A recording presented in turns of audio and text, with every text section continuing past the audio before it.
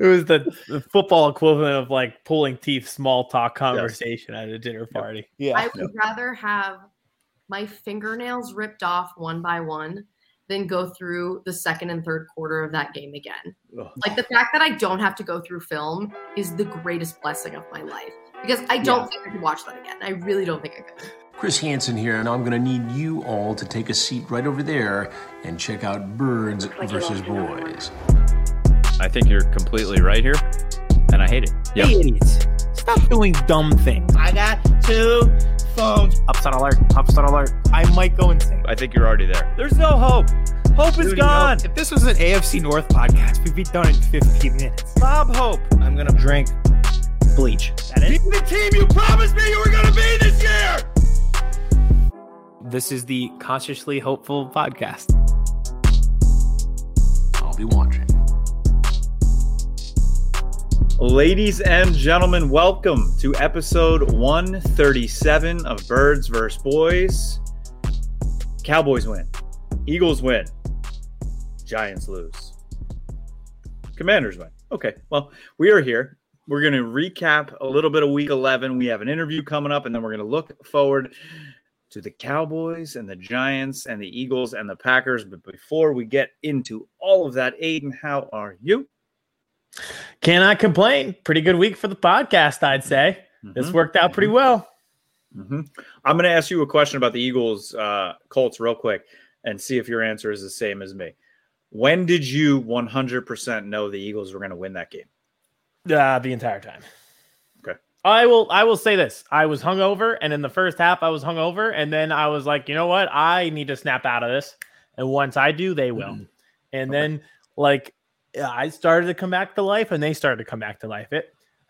When they started the second half with a strip sack on the first play, I was like, okay, this is not what I expected. But I had a good feeling the entire second half that they would come back and just win that game. And it's just, I listened to a podcast called Solid Verbal, which is about college football. And they talk all the time about winning your clunkers, which is like every year.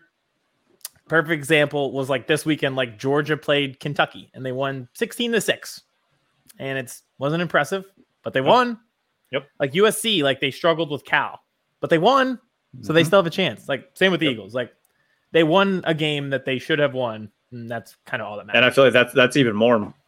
I mean, in college, you still need somewhat of style points. In the NFL, just win the damn game and nothing else just win matters. the damn. Yeah, exactly. Just win the game. That is all that matters. Now, the Cowboys won it with style points. So yes, they did. But real quick, I will say, when I knew Colts hit the long pass in the fourth quarter, it was like a 35, 40-yard pass, get it down to the 3-yard line. When they did not score a touchdown and they kicked the field goal there, I turned to my wife. I said, this game is over. Eagles just won the game. Yep. It was like, just get the ball back to Jalen. Yep. And done. It'll be fine. And Hassan Reddick, shout out to him for the sack at the 5-yard line. And you're right. Like that moment was like, that was your chance. Like we were on the ropes and you did not deliver a knockout punch. Score a touchdown there, the game's over. Good teams find a way to Literally. score a touchdown. Bad teams do that. Exactly. Yep. It was, I totally agree with you. I felt confident the whole time, but when that happened, I was like, you know what? This game is over. Also, when they got the ball back, it was like the opposite feeling of watching the Chiefs. Like when Mahomes got the ball back with 1:48 and 2 timeouts, I was like, this must suck to be a Chargers fan and just like not even be able to celebrate. Like, you know, it's about to happen. I felt the opposite feeling when Matt Ryan and the Colts got the ball back. I was like, this game's over. Like, here comes a sack. And sure enough, Brandon Graham, sack. So, you are pretty much a Chargers fan too. So it is. I can't do this. You know what? No, they don't. They do not deserve my time of day. Technical notes for tonight's show. Alexa Ross back on with us. She helped us with the preview on Friday because she works there. She was at the game in Indy covering for the Colts for the Indianapolis television stations out there, but she is born and raised in Philadelphia as a Philly 4-for-4 Eagles fan. So you kind of get the tale of both tapes, which we're going to get into post-game recap about that. And then just kind of looking ahead in the whole NFC East landscape with her. So that should be fun. We'll look ahead later in the show after the interview, Eagles Packers, and kind of going over that a little bit. If you missed it, I did a recap show of Colts Eagles already. Just the full thoughts are there on the YouTube, which you should subscribe and follow to. And of course, 100%. At the end, we will do our famous TikTok power rankings. And Kevin, I cannot wait to do it because there's a certain somebody who won't be there. So let's get into it. The Cowboys beat the Vikings, and they do so in impressive fashion. Let's get into it. What a game, Aiden. What I can't remember a more impressive. I mean, the Atlanta game last year, they beat them down handily. But I honestly, from literally all three phases of a game, special teams, I mean, Maher had a 120-yard kick basically before the half.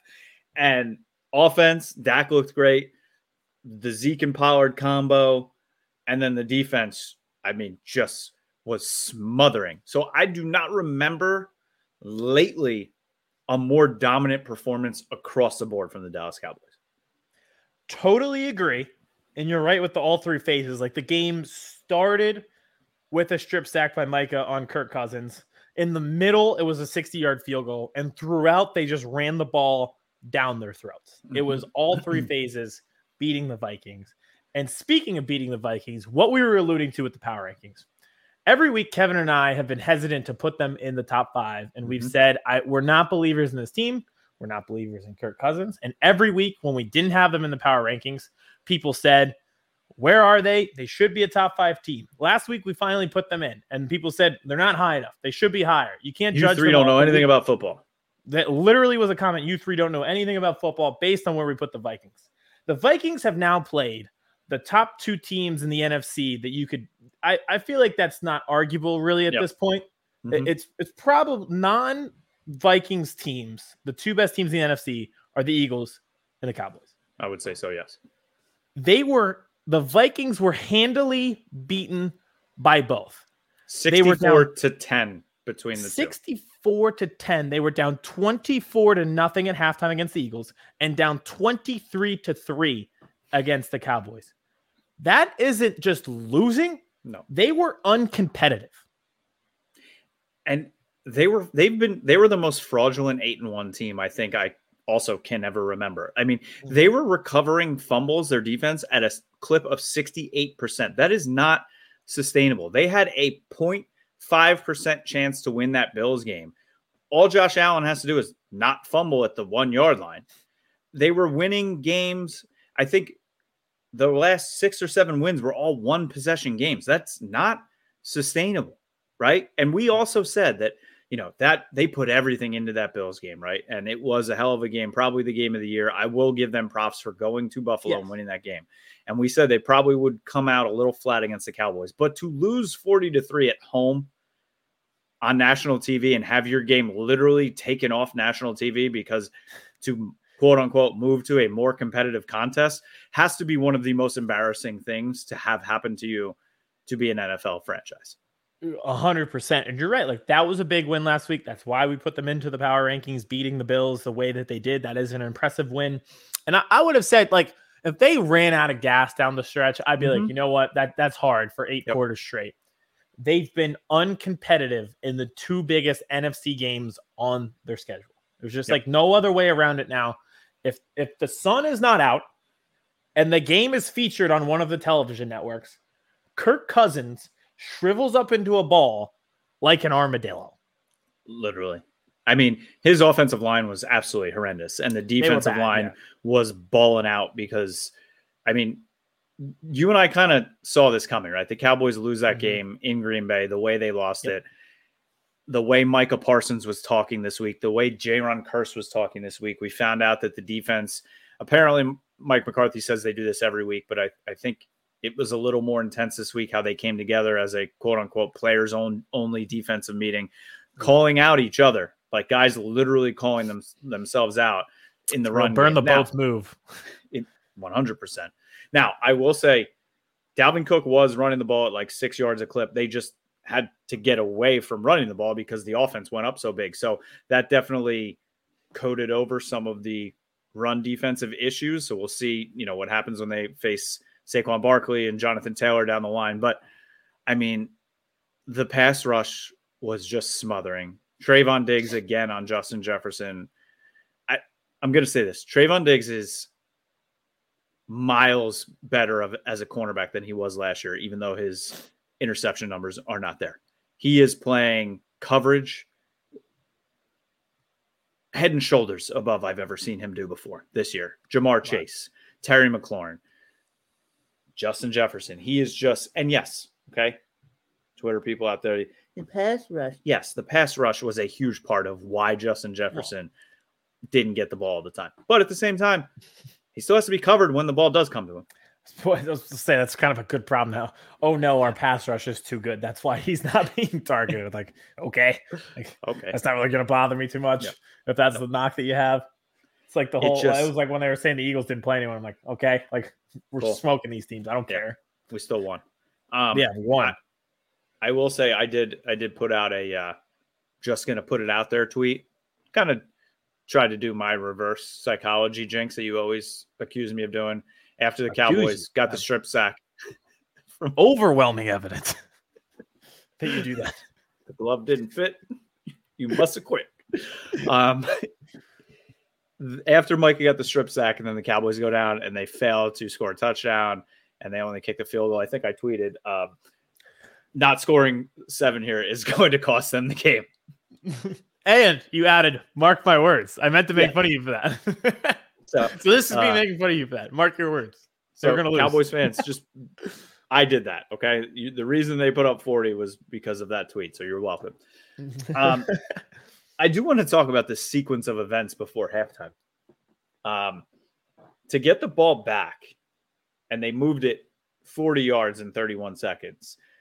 I loved that they did that, right? The first play, they were positive, and then they went for it. Because a lot of the times this team will just, especially they were up 20-3, kneel on it, go to the locker room. You're getting the ball at the second half. No, they wanted to Bill Belichick it, and they did. And that catch by CD, was it a catch? Maybe not. I don't know. But it was called a catch.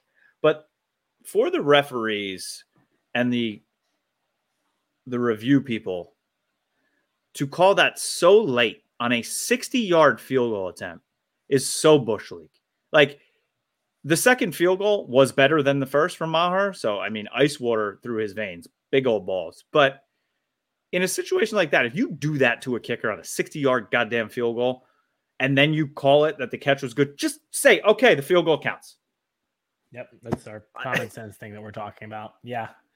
It was, I was watching a clip on TikTok. It was the anniversary of the Cleveland Browns bottle game where they ran a play and went back and reviewed the play before that and said, oh, actually it was incomplete, and screwed the Browns over, and they were throwing bottles at the refs and everything. And it delayed the game and everything. Not the bottle situation, like throwing the bottles, but similar to that, where it was like, they ran a play and then you wanted to go back and replay it. It was dangerously close to that situation. I was not happy, but all is well. All is forgotten when your kicker just nails another 6. He has the most field goals made of 60+ yards in NFL history of any kicker.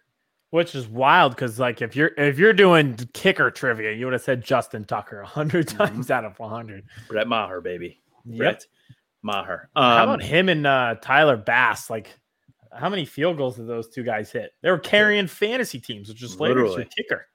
I think Maher had 29 points, second most points for a kicker in fantasy history for a week. Bass had 23 fantasy points. It's insane if you're a fantasy person. Like, you're happy if your kicker gets you 9.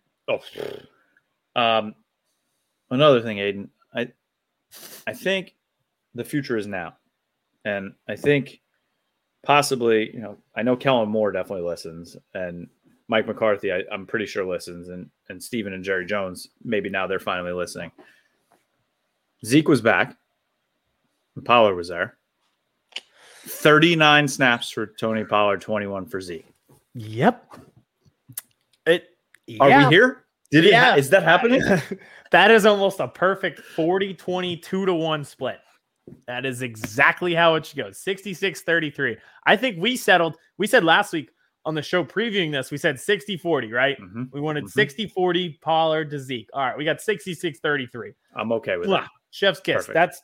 That is what it should be. Like, they finally, it took way too long for them to figure this out, but they finally got there. And it was effective.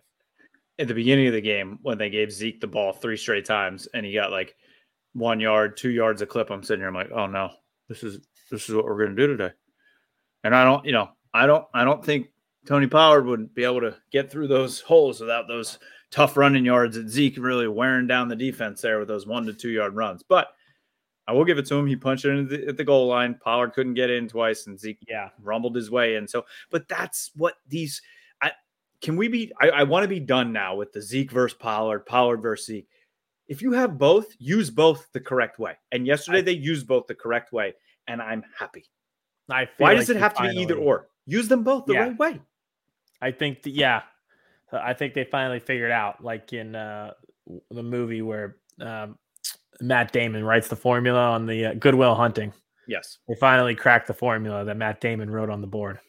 It took way too long, but they figured it out. They made it more difficult than that formula when it really shouldn't have been, but they finally got it.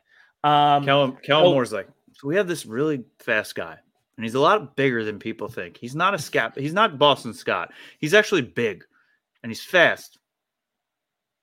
Nah, we'll just give him 12 touches a game. What?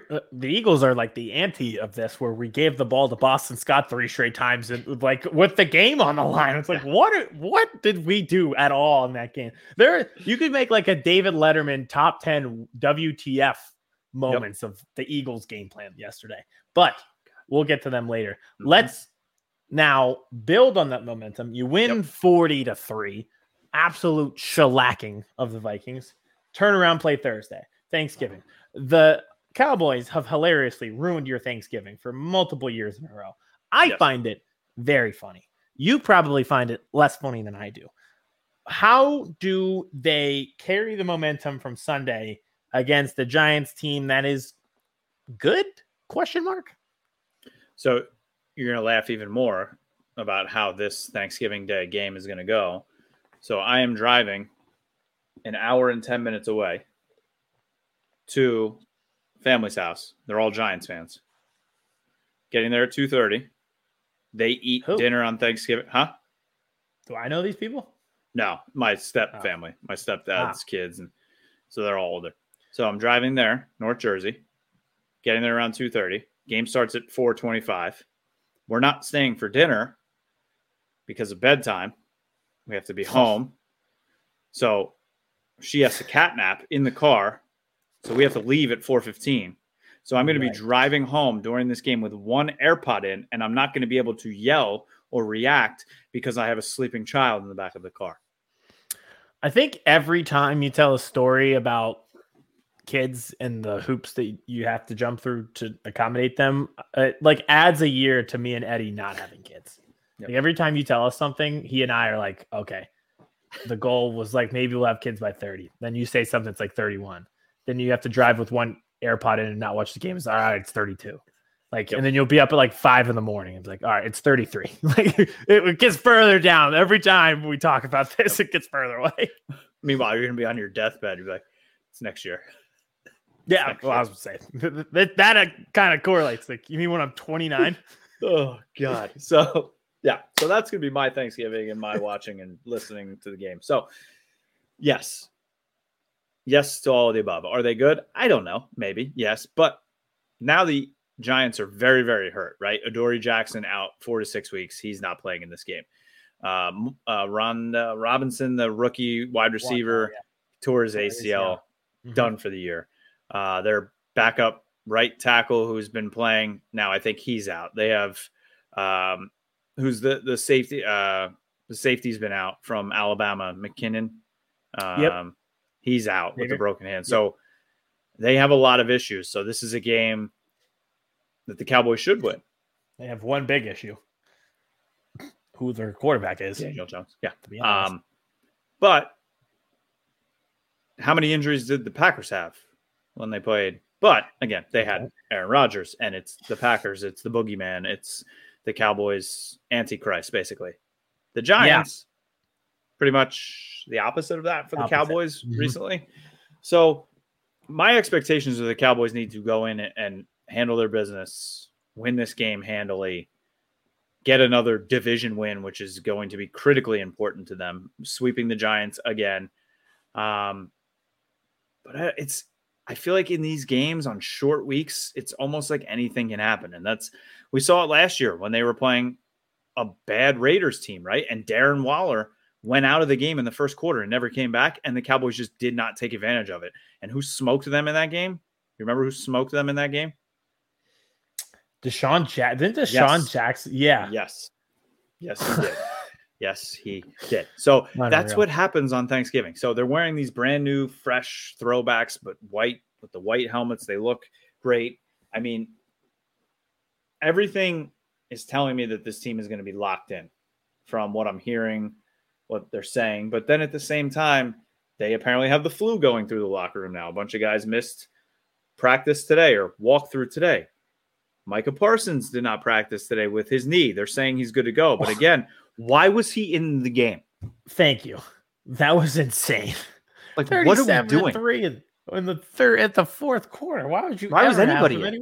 Why was he even on the sideline? I would have put him up in a box. Yes, 37-3 in the fourth quarter.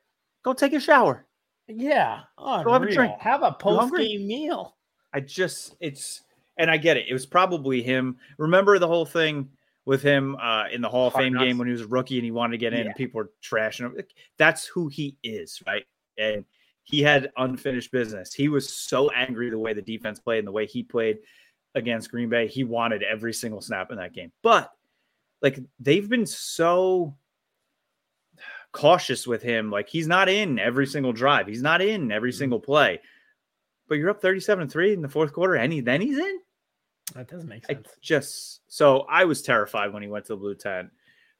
I couldn't watch the game, because it got pulled off TV. So I'm tweeting at our guy Kyle Yeomans, and he finally tweeted me back and was like, "Oh, it's fine. He's actually back in the game." So after he got hurt and went to the blue tent when he shouldn't have already been in the game, he then went back in the game. They were saying on Part of My Take today that I think Mike McCarthy just like realizes it's a losing battle, and he's just like conceded. Yeah. That he can't like tell Micah like no, so he's just like fine, like he just waved the white flag and just lets him do whatever. I remember Rudy at the end when he's just like, play him. So that is not not top of happiness for me, but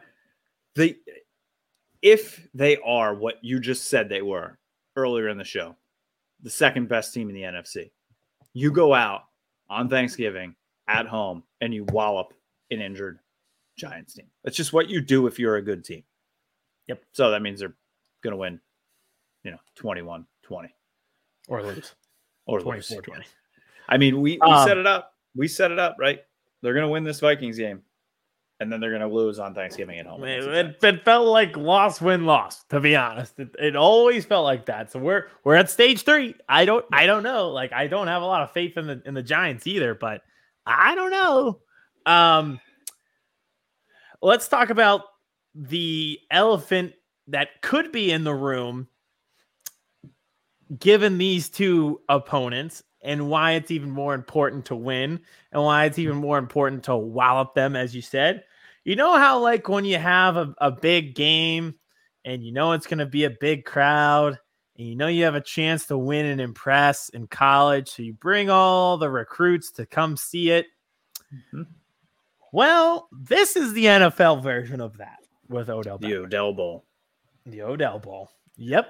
So first of all, if you're the Giants, you should be pleading with him given your wide receiver situation. Yes, but you do everything you can to get him. Correct. At the same time, here we are. Ian Rappaport an hour ago said that he thinks this is going to be the fit in Dallas. He's apparently Odell going to visit the Giants and the Cowboys both after Thanksgiving. If the medicals check the box, the physical, he could see a deal getting done before he leaves Dallas. Literally, he tweeted, they went crazy with a K talking about the Cowboys after the game. And literally everyone on the Cowboys, like Micah, quote tweeted and be like, all right, let's go then. And I love DeMarcus Lawrence. He just quote tweeted and just said, make the right decision. Like, I feel like that's such a DeMarcus Lawrence. Yeah, I was just saying, it feels like a real DeMarcus Lawrence. And then Jaron Kearse doesn't even like quote tweet or anything. He was like, I don't know if you saw this one. He literally just tweeted, just wait till we sign Odell and talk about scary. Like they are full court press. Two things. One, this already annoys me. Like every 48 hours, it's like, this feels like a good fit. They're like the full court press is on. Oh, Odell's interested. I'm already annoyed with both of you. You guys are the perfect fit. You're the two toxic people who are just like, just be together. Like, I'm so tired of watching you guys flirt. You're both horrible people. Just do it. Just be together. A little bit. Just dive in. Yeah, it's like just you kissed outside the bar one time, and now you can't decide if you want to fully plunge into a relationship. It's like, just stop being so toxic and do it, because you're annoying the rest of us. I think, I don't know. I guess the Bills are probably out of it. If he does have a chance to go play with Patrick Mahomes, though, in Kansas City. That was my second point. I forgot my second point. And then I remembered it was the Chiefs thing. You go to the quarterback, right? Yeah. So, like, if it's Daniel Jones, Dak, and Mahomes, I mean, you pick Kansas City, right? I know you don't want to play in the cold, but like, it's like, it sucks, man. It sucks. It sucks how good he is, because it's just like, you don't even, I talked about it with the Chargers. Like, they scored a touchdown in a huge moment at home with less than 2 minutes left, and they didn't even get to enjoy it because they knew what Patrick Mahomes was about to do. And in that time, what I was going to bring up, Odell tweeted 15 and 87, go crazy, which is, or something like that, Mahomes and Travis Kelce. And it's like, yeah, if you're the Chiefs, like, this is an arms race between you and Buffalo or Miami, which I still want the Dolphins to get Odell, because I think they'd be the like craziest track meet team of all time. It would be awesome to watch. But yeah, go play with Mahomes. He is, it's not even, it's, I guess it's close between like Josh Allen and Joe Burrow, but it's not. It's really not. Like, it's just like, this is like watching Miami LeBron. It's just not close. This is crazy. And it's just like, as long as he's healthy, they should be in the Super Bowl every year. And I was thinking it last night, like, it is a minor miracle that we don't talk about. The fact that the Bengals won that AFC championship in Kansas City last year, considering like what Mahomes is. And it's not fair. It is not fair.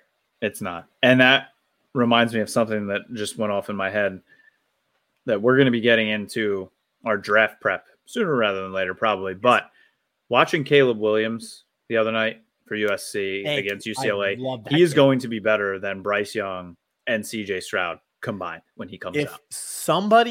There is going to be some GM who takes Will Levis instead of Caleb Williams, and that'll be the thing like forever. But he's not coming out this year, right? Who, Caleb Williams? Yeah, he's got one more year. I don't think he's allowed. Yeah, I think he has one more year. He was a at true Oklahoma. Freshman. Yes, he was 17 at Oklahoma. Yes, so he has another full year at USC. Yeah. I love him. I love that kid. Yeah. I'm glad you're with me on that every single game the year after this. I wish we had the Saints pick next year. Maybe they could trade us another good player that they have, like CJ Gardner-Johnson, and suck even more next year. I'm telling you, I put out that tweet from Birds vs. Boys when Michael Scott's like, I'll give you my best man. I'll give you Toby. and he's like, I'm just kidding. Toby stinks. But then the Saints are like, yeah, we'll take it. Like, that's what Howie Roseman does to the Saints. Oh, they won yesterday. That sucked. They won yesterday. Good for the Rams, because the Rams lose, which, but good for them though, because they'll probably get a high pick, right? What did it say? Fuck them picks. Yikes. That is the definition of going all in, because they got their Super Bowl and they aren't going to sniff another one for a long time. No, not at all. It's bad. So I'm not predicting this game, but I'm cautiously optimistic, I guess I could say.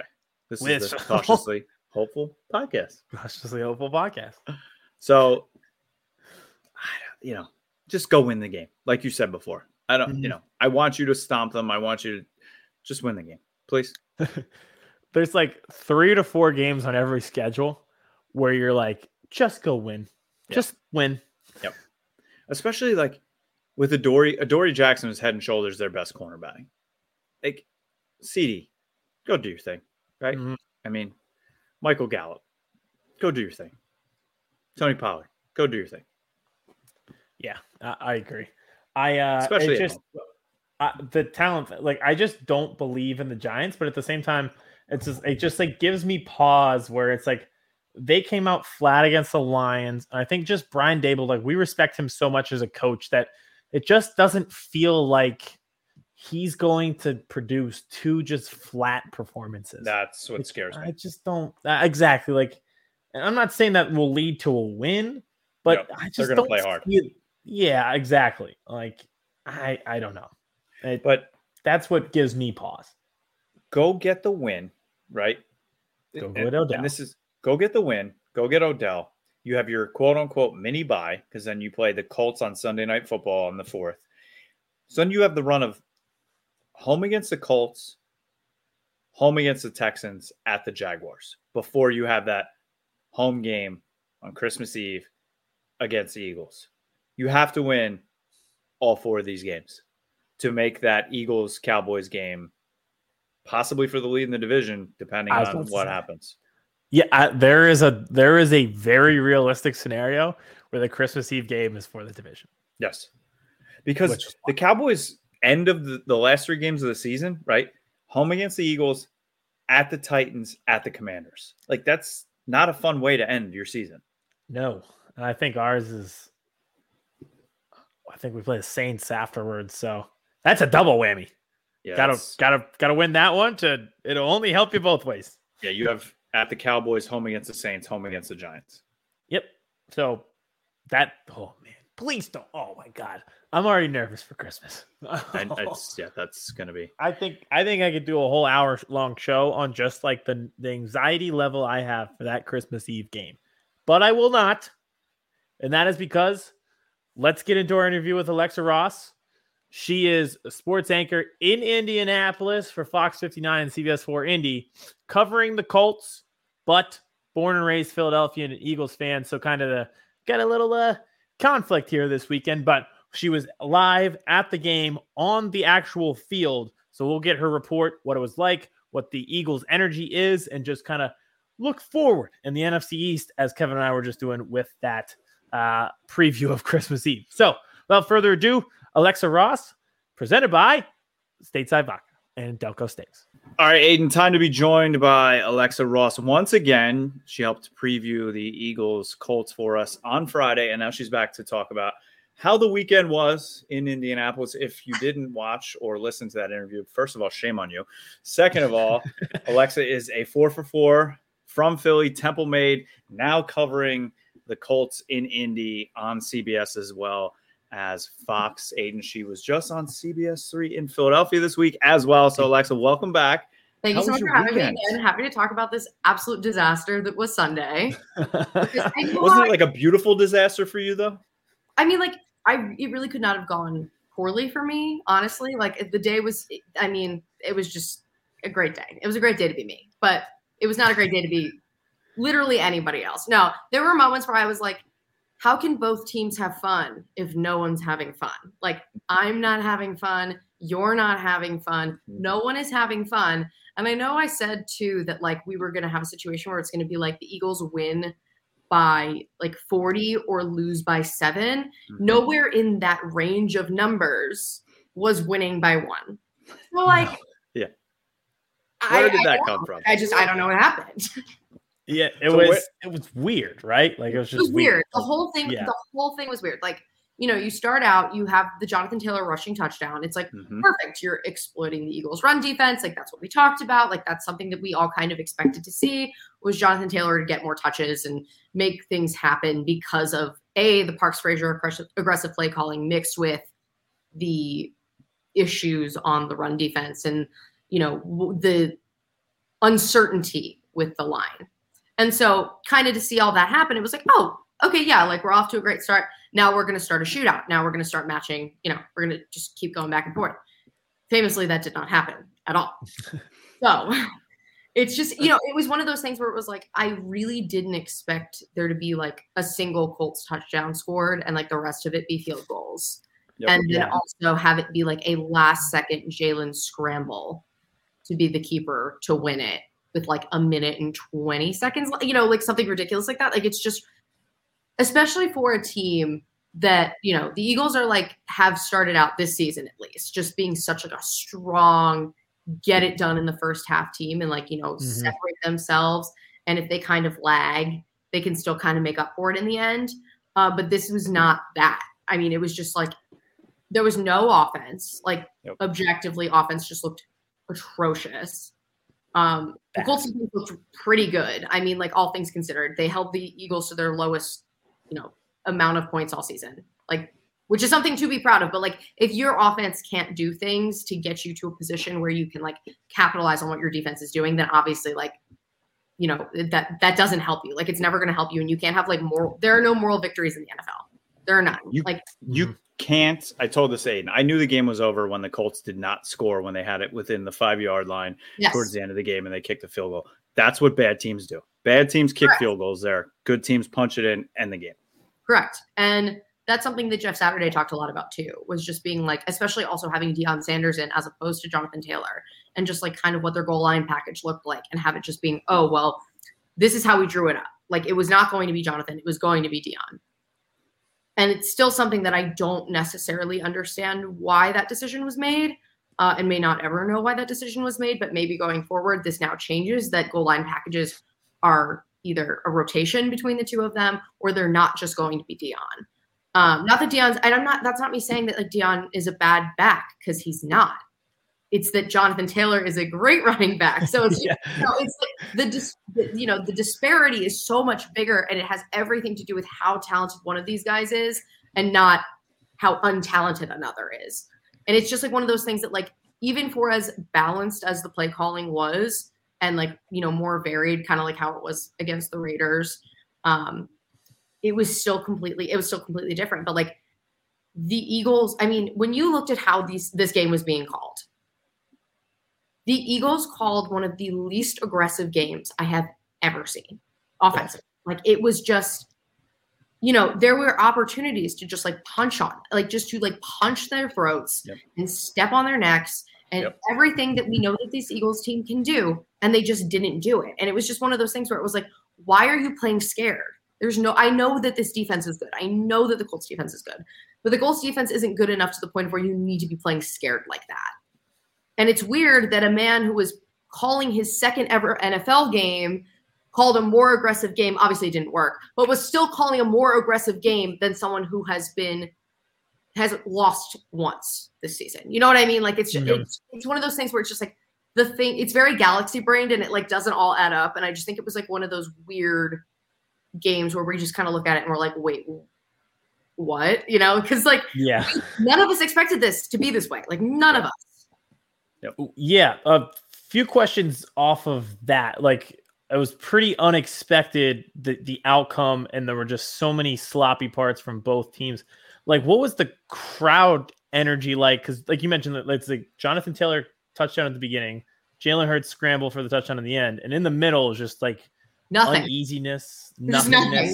There was just a vast abyss of nothing. So like, what was it kind of like? What was the experience like there? So truthfully, the press box at Lucas Oil, really, really, really thick glass. And like, you can hear, you know, like it's super muffled. So like the second half of the game, so the first half of the game, I watched with my family in their seats. Like, I was with them, they had an extra seat. So I sat with them for the first half, and I got to like enjoy the crowd and kind of be a part of it and heckle and have fun. And, you know, like I got to have that experience while still like be a fan. Yeah, I got to be a fan while still doing my job, which was really, really fun and really nice and super different, and I loved it.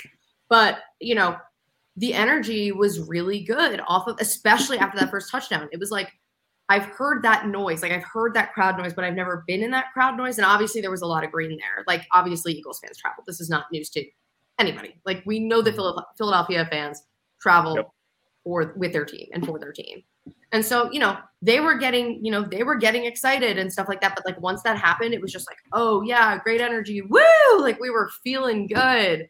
And then when it all just kind of started to dwindle, it was just like, not like overwhelming, like cheering or overwhelming, like booing or anything. It was just kind of noises. They were just there. They were just noises. There was just a lot of random noise. No, it was weird. It was just a weird atmosphere. And I'm trying to think if there's like a game that I can compare it to, like that I've been to, like specifically in the Lincoln. Like, there's not one that like really comes to mind in that way. I think probably there was a Giants game a couple of years ago that was like a little too close for comfort, but it was because nothing was really happening. And everyone was kind of just like, yeah. What are we doing here? It was kind of one of those vibes. Like that was the vibe. It was just weird.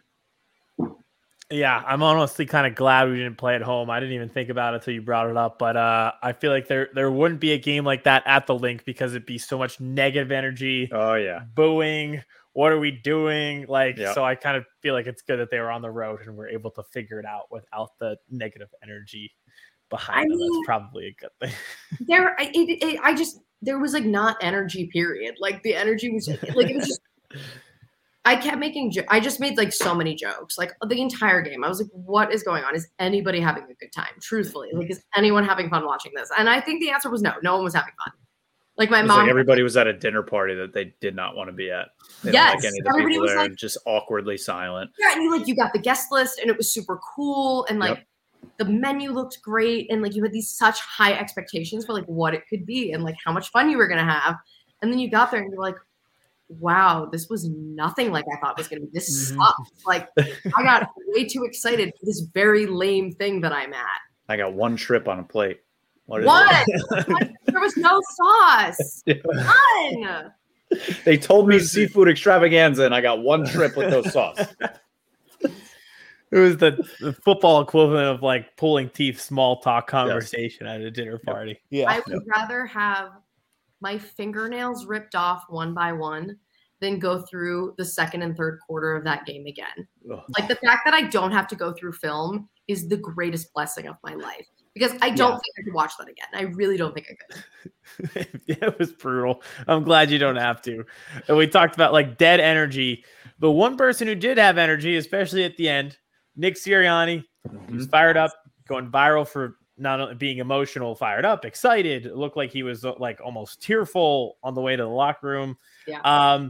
Do you think he had like a right to say what he did about the Colts and the comments he made about Frank Reich, or kind of too far and not his place or anything like that? I think when someone you care about is involved in like something that's so, because the comments were not necessarily about Jeff. They were just about the removal of Frank. Like, I think it's one thing to like be like, this is a disgrace to the profession and da-da-da-da-da. Like, it wasn't that. It was like, this man is one of the 3 mentors of my life, one of the people who have given me everything. So, of course, I'm upset that I'm not across sidelines from him the way I expected to be. Like, him getting upset, I mean, because he's not where he is without the Colts organization. Like, that's just, Nick Sirianni is not an NFL head coach without the Indianapolis Colts. Like, that's just the truth. And so he has a lot of, I think the thing too is that like he's had such love and respect for the people that he's met in that building that like, that's kind of like heartbreaking to be like, wow, the person who gave me a chance and the person who like helped build me up and get to where I need to be, you couldn't even give him the chance to get back on track. And like, I mean, I love the passion. I am the queen, like stick up for your people and fight for your people and kind of in like any facet of life, any facet of life. But, I wasn't surprised to hear it. It wasn't something that surprised me. It's not something like his emotion, Jalen giving him the game ball, all that stuff was very like, he had a homecoming that he expected to be different and not because of the outcome of the game, but because who he was surrounded by. And, I think that would make anybody emotional. I think that that's like a completely, it's so much more than the game itself. It's the people. Football is the friends you made along the way. Like, no, but like it's about the people who have built you up. Like coaching trees are so important for a reason. Like being able to surround yourselves with people who continuously make you better is so like one of the most special things about this game. And so I don't have a problem with it. I wish I was in the press room or their press conference room to hear that in real time. Instead, I was interviewing sad Colts players. But no, I mean, I heard it and I was like, yeah, all of this tracks. Everything about this tracks. So 2-part question. What was the vibe of the fans after? What's the vibe in the city right now? Are they sort of like, well, yeah, bah humbug? And how did Jeff Saturday handle his first loss? Jeff Saturday handled it like as well as anybody's going to handle their first loss, I guess. I mean, he was you know, he put the onus on himself and was just like, you know, like execution was not what it needed to be. Like if we want to beat good teams like this, we have to execute. Like there's no ifs, ands, or buts. He talked about the red zone issues and was like, you know, like there were times where I thought our defense was playing well enough for us to put points on the board. And so because they were playing so well, I thought any points were good points. And I thought that was probably like his biggest admission of like, this is my fault. Like this is something that like I should have done differently. I think the vibe in the city though is like, for no matter how weird that game was and how like poorly played it was still a lot closer than anybody expected, and they did lead for a lot of it. So I think people are just kind of like on to the next at this point, because which is a very winnable game against Kenny Pickett and the Steelers. Kenny Pickett and the Steelers can absolutely be exposed, especially in prime time, especially with a good defense. Like, but that doesn't mean that the offense still can't step up. Like, there's still so much work that needs to be done offensively. I also, you know, there were offensive line issues. There were penalties on the line, things like that. All of these things that were like, you know, however many steps forward you take, you took like 3 back, you know, and obviously that still at some point adds to like makes forward progress. But just because it makes forward progress at some point doesn't mean that like it's not happening when you need it to, if that makes sense. And so it's, you know, I think everybody's just kind of like, all right, Monday Night Football, whatever, like this is the best team in football. Like we move on, you know, we live and we move on. And like guys in the locker room kind of echoed that sentiment. Like, you know, people's energy and effort were there. And like, we were, you know, it's frustrating not being able to finish a game and it's frustrating not be able to execute, but like we hung in there. Like that is something that we are acknowledging that we did, not that it ended the way that we wanted to, or that we did everything that we could, but like people cared and like we did, you know, not everything fired on all cylinders, but like there was something there. Yeah, definitely. I think I'm in on Jeff Saturday. I don't know. I don't know how you guys feel. I think I'm in. I don't know. The hire was controversial. I think I'm in though. If you guys are ESPN Daily listeners, the end of every Monday they have Alex Smith on, just Monday morning quarterback talking about the games. And they talked about what makes somebody a good head coach. And like they talked about the Jeff Saturday thing, like the Jeff Saturday of it all, and just how controversial it was and how people were looking at it and felt about it and, you know, all that stuff.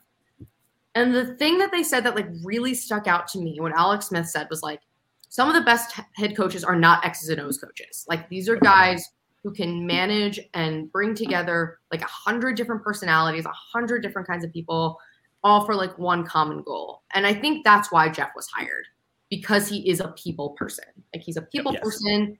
He's a great talker. We've all heard his media. Like we've all heard him win a press conference. We've all seen him on ESPN. We have all seen him do these things. So like, you're not the one calling the plays. You know, you made the decision on who you wanted to call the plays, but like you're a part of game planning, but you are not like that guy for this team. And like, maybe with a different offensive coordinator, there's a different outcome, but like, we can't like, I mean, we could what if until like the end of time. It was just one of those things where it was like, I listened to that and I was like, you know what? Yeah, that tracks. Like that really tracks. And I think that, you know, his admission of just kind of like understanding like that there is like a learning curve there. Yeah. I mean, I think self-awareness is really important. And I do think he is very self-aware about his abilities and his situation. I love the people that are going after him too. It's like, okay, someone's offering you your dream job. What do you just say? Like, yeah, I don't know. You know, other people have worked. No, like you go for it. Take it up with Jim Irsay then. If you're going to go after anybody, like it makes no sense to me. These people going after Jeff Saturday. He did not walk in there and he said, like at gunpoint, like you need to hire me to be the next head coach. That's not what happened. That's not what happened. I don't know. It's just like, don't get mad at him for a decision that's not his fault. Like that bothers me too. Because it's just like direct your energy elsewhere. Like Bill Cowher, right? Going on TV and saying, this is a disgrace. Bill, you're on TV. Did you go to broadcasting school? Yes. Did you work at a little AM station in Kalamazoo? No, you got handed the job because you were a head coach. And he also was like praising, like after the game, he was like, these guys look bought into Jeff Saturday. And it's like, wait a second, that's not what you were saying last time week. Out here. No, it's that. No, because I've said the same thing. It's like, oh, like you want to be like people want to, and people do this with me too. Like, oh, you never played football. You didn't go to journalism school. Like, what do you want me to say? Like, I don't know what you want to say. It's like you can make that argument on all sides of the board. So just don't talk about it. Who cares? Like, Exactly. Very true. Very let true. people who are, people who have gotten opportunities for whatever reason. Yep. Doesn't mean they made the decision for themselves. It just means that, something worked out for them. Exactly. Yeah. The timing worked out 100%. Yep.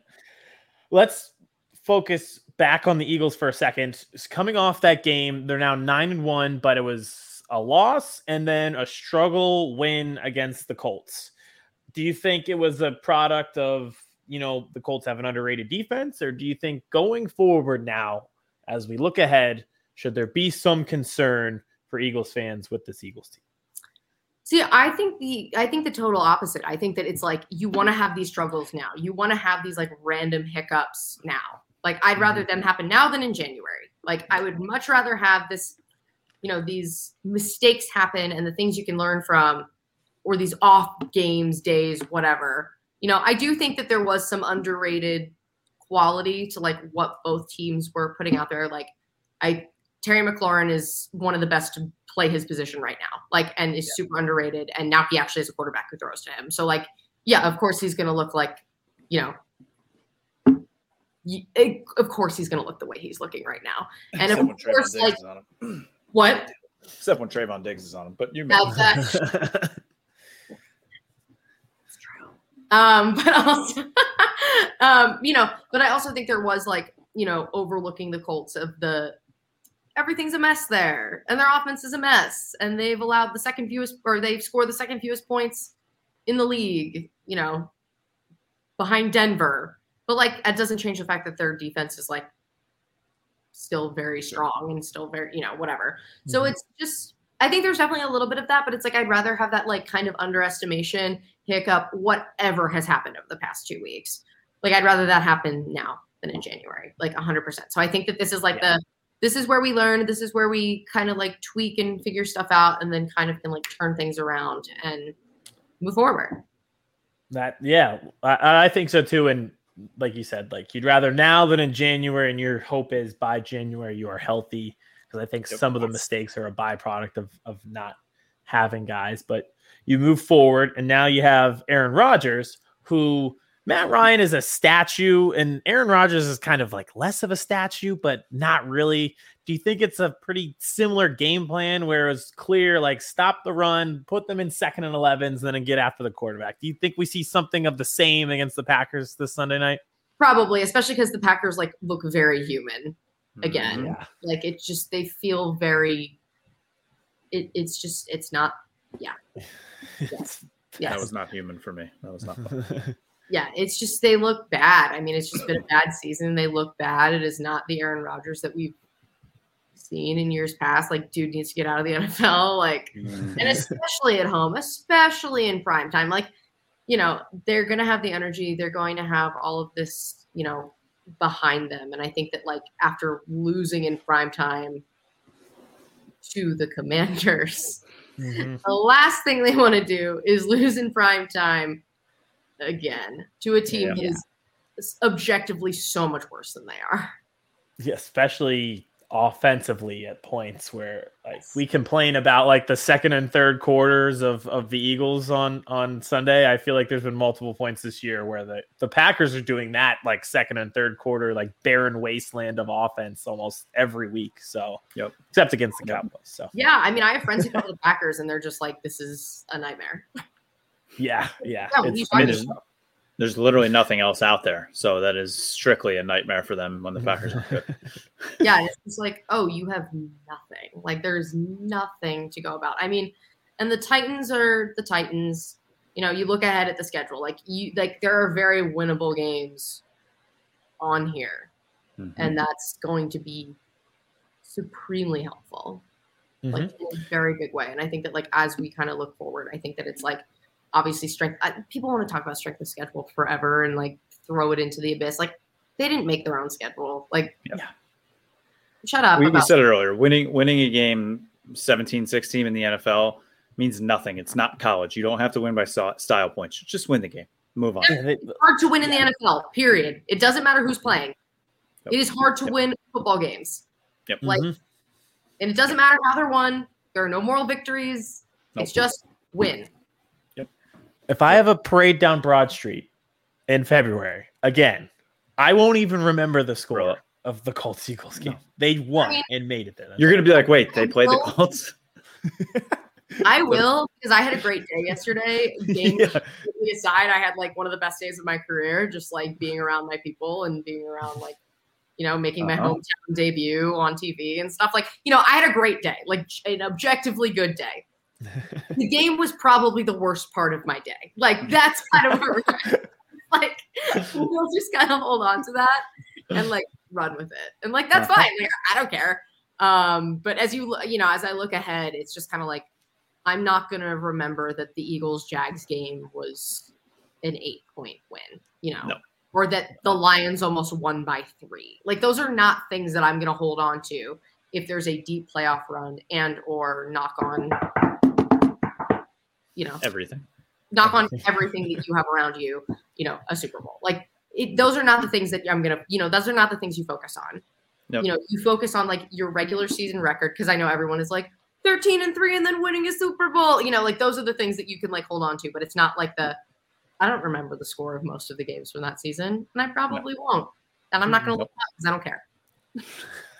I know it was a win. That's all that matters.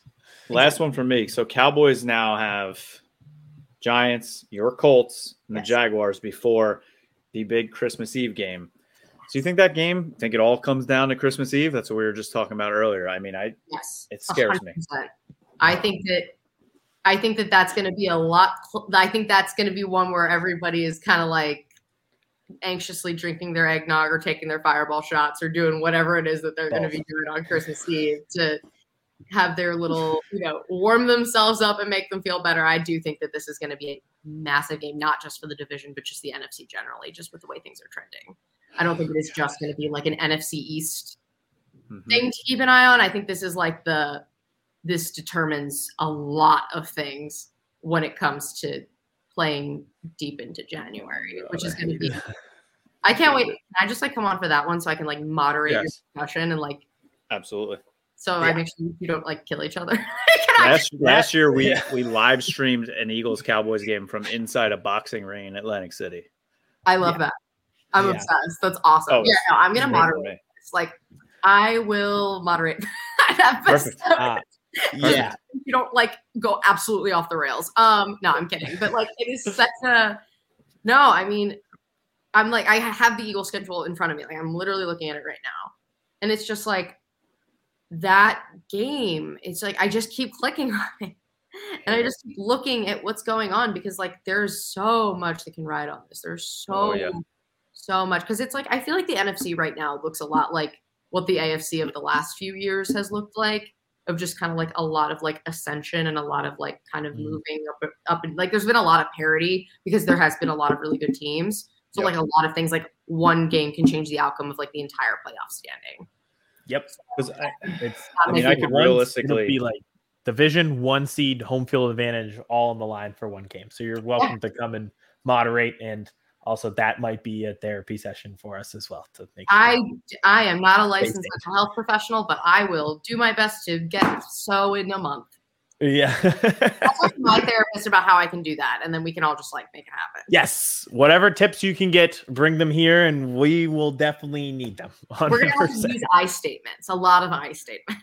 Yes. Well, I look like the Cowboys could realistically win 4 straight. Giants, Colts, Texans, Jags. Yes. The Eagles drop 1 maybe to the Titans. I mean, maybe. We're all in. It's time.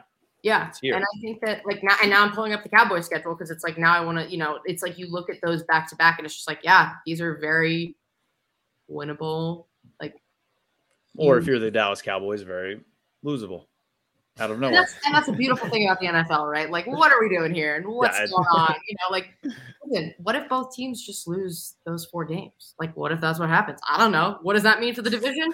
The Commanders. The Commanders. Yeah, Hail to the redacted. You know, that's what it's going to be at this point. No, I'm kidding. If that happens, I don't know what I'm going to do with myself. Remember when the NFC East was the worst division in football? Because I do. Yes. And they clowned us, and now we're the best division. Maybe. We are what the AFC East thinks it is. Yes. True.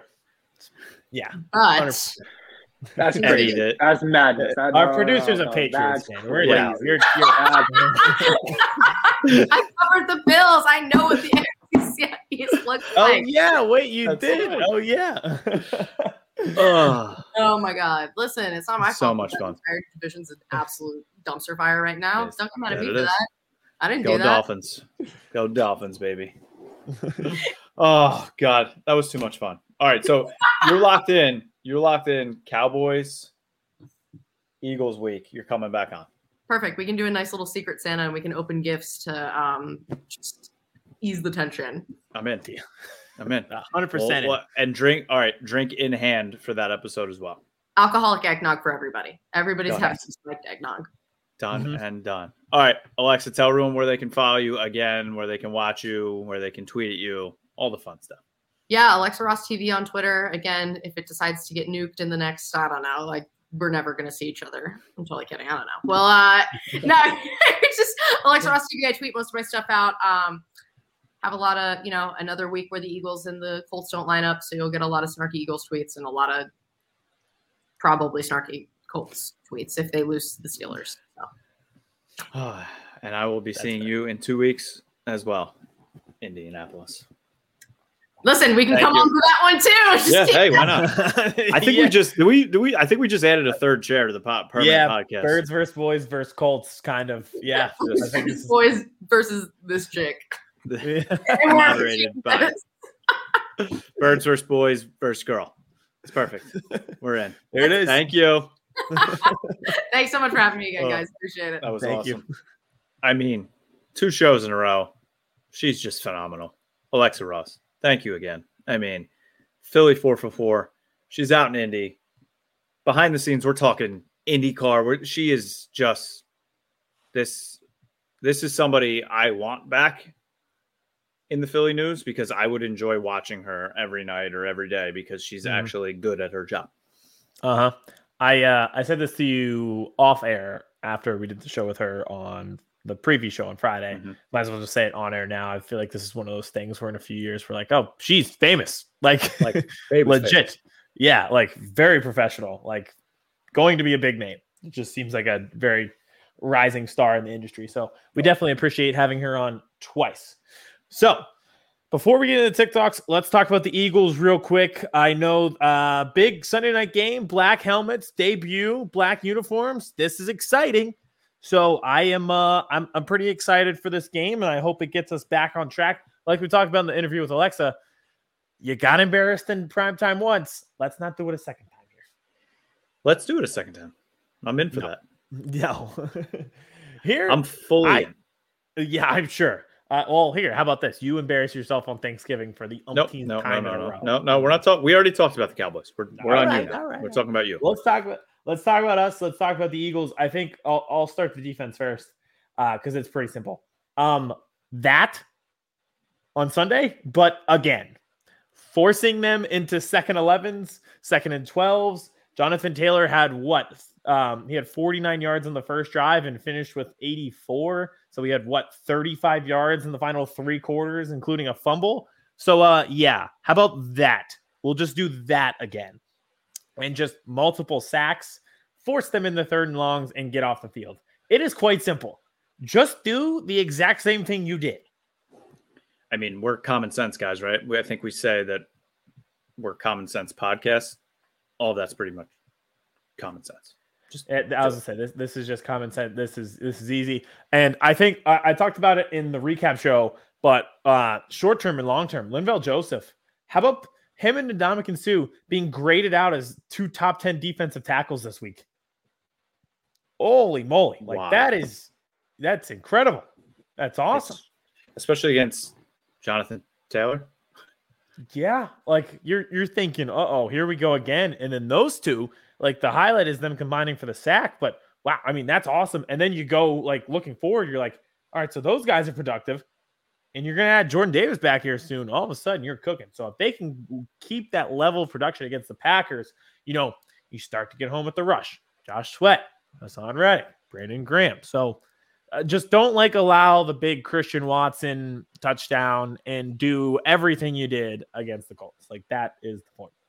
On the offensive side of the ball, that was abysmal. That was awful. Do the exact opposite of that. Don't do that again. They just look like they're guessing the answers to the test, which is the exact opposite of how they were in the first half of the season. Nick Sirianni, that was his worst coach game in a long time. Ever.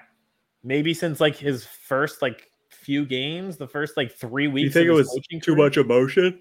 I do think it was too much emotion, but at the same time, he doesn't call the plays anymore. It's Shane Steichen. So I'm there was a lot of play calls where you're what are you just general feel of the game?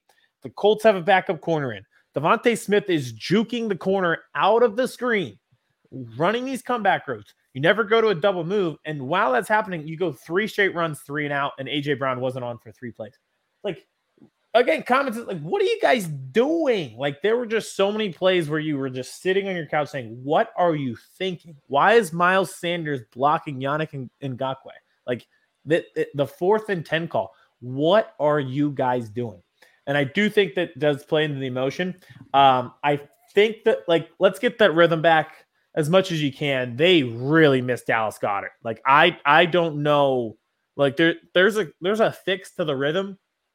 For instance, if A.J. Brown doesn't fumble, they're at the 30. There's just situations. There was a 1st and 35 where it was an illegal man downfield that was questionable.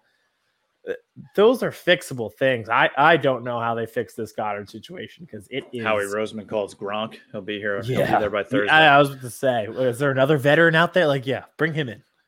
Because, wow, this is the Jack Stoll and Grant Calcaterra. I think we said it last week, too. Having Dallas Goedert as your security blanket, not saying Jalen Hurts needs one, but he's a damn good one to have, and he's even more than a security blanket. Especially the one thing that we're really missing is he's a better blocker than these guys. Yep. So not only are you missing that security blanket, the guy who can get yards after the catch, you're also missing your best blocker. And it's kind of rough to watch these. Tyree Jackson came back, first game back. So maybe you can build on that. You saw potential late last year, but and then Jack Stoll, Grant Calcaterra, there were more penalties than catches from the tight end position. That's not a fixable thing. The emotions thing, maybe being too high and stuff like that and being out of rhythm, maybe you can fix. The Nick Sirianni firing up the crowd thing, it went viral this week, but he's done that every road game. I have a Sirianni take, and it's funny because he was just it was a bad coach game, but at the same time, he's been a good coach overall this year. But he got so much viral jokes thrown his way for his emotion after the game. He is just becoming the Ted Lasso darts scene. Yes. Where it's everyone thinks he's this babbling idiot. His press conference didn't go well when he started. And everyone judges him a certain way. And if you remember the Ted Lasso scene, he's people aren't curious. And if you were curious, you would have asked me and learned about me and learned that I played darts with my dad every day until my 16th birthday. And then he hits the darts. And it feels like we're getting that way with Sirianni. It's if you actually studied me and saw what I did for these offenses, instead of judging me off press conferences, you'd see that I'm a good coach. He's 9-1. I don't really care about the shirts or firing up the crowd. If that bothers you, I don't know what to tell you. He's 9-1. Last year he was 9-8 with an under-talented roster. They gave him talent. Now he's 9-1. The guy wins games. He is the Ted Lasso darts. He does look like he needs some sleep though. He does. So do you. Bags. Yeah, so do I. Yeah, he probably doesn't sleep at all. That's what I'm saying. But that shows what he puts in. He's not just a babbling t-shirt wearing guy. He's grinding all the time. There is passion and intelligence going on upstairs for him. So I think it was an emotional game. He's an emotional guy. He's the real life Ted Lasso. So I'm confident in the Eagles this week. I just as somebody who's sat through the A.J. Dillon, Aaron Jones experience in fantasy, it's just it's bothersome at times to watch the Packers offense. So just take care of business at home in prime time, and we should be good. All right. Just don't blow a 14-point lead in the fourth quarter and you'll be fine. Try not to do that like some have done before you.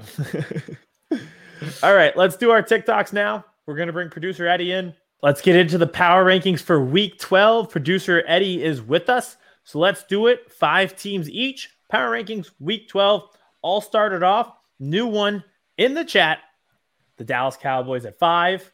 An absolute walloping of the Vikings. 40-3. Don't think there's been a more impressive victory in terms of just dominance that we've seen maybe this entire year. So at 5, I have the Cowboys. Disclaimer, I am not putting the Cowboys in my top 5 because every time I do, then they lose the following week. So Cowboys will not be on my list. At 5, I have the Tennessee Titans. They go up to Green Bay, get the job done. They just seem to know how to win big ball games. 7-3 now. I mean, Tannehill is Tannehill, but that team is tough. They are built to go on the road. They are built for cold weather. They are built for the playoffs. At 5, I have the Dallas Cowboys. I mean, that was just a brutal beatdown they had on the Vikings. And I mean, last time I was on the power rankings, I had Vikings in the top 5. Cowboys have been impressive. I feel like it's only fair that the Cowboys jump the Vikings. Fair. Mm-hmm. At 4, I have the Bills. That just felt like a very calming win for them. They had the momentum shifting loss a week ago. They were snowed in. They didn't know if they were even going to make it to Detroit to play this game. And they just go and they beat a bad team. It just feels like all is right in the world of Buffalo now. So at 4, I have the Bills.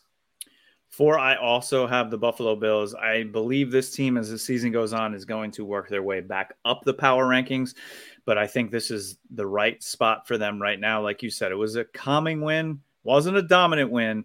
I didn't expect a dominant win after everything that happened. They didn't even know if they were going to go and actually get there.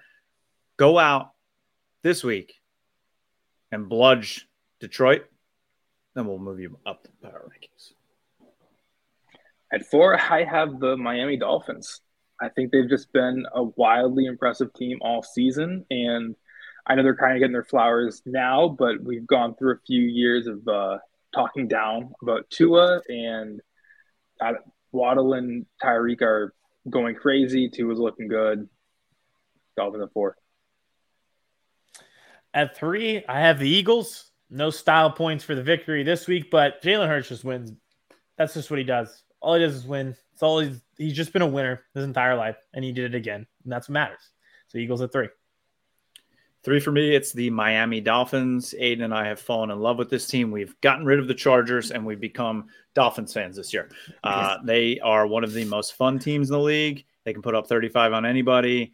I think they're going to find their way into the playoffs, and no team in the AFC is going to want to play that Miami team in the playoffs. At 3, I have the Eagles. I feel like I've had them higher, but, shaky last 2 weeks. They got the win. I think there's a lot of talent on this team. I'm not sure what the issue is, but I think they'll figure it out. Let's hope, for my sake. All right. At 2, I have the Dolphins. Maybe I thought they might get forgotten about because they had their bye week, but I'll just kind of repeat what I said last week. They bolstered their backfield with Jeff Wilson Jr. and Raheem Mostert, and then you pair them with the 2 great wide receivers you had, and they can win a track meet against anybody. So I still have them at 2.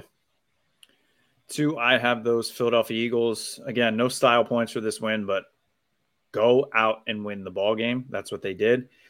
Bad teams lose that game. The Colts did. Good teams go and win that game, even though they did not play up to their standards. Eagles are still a force.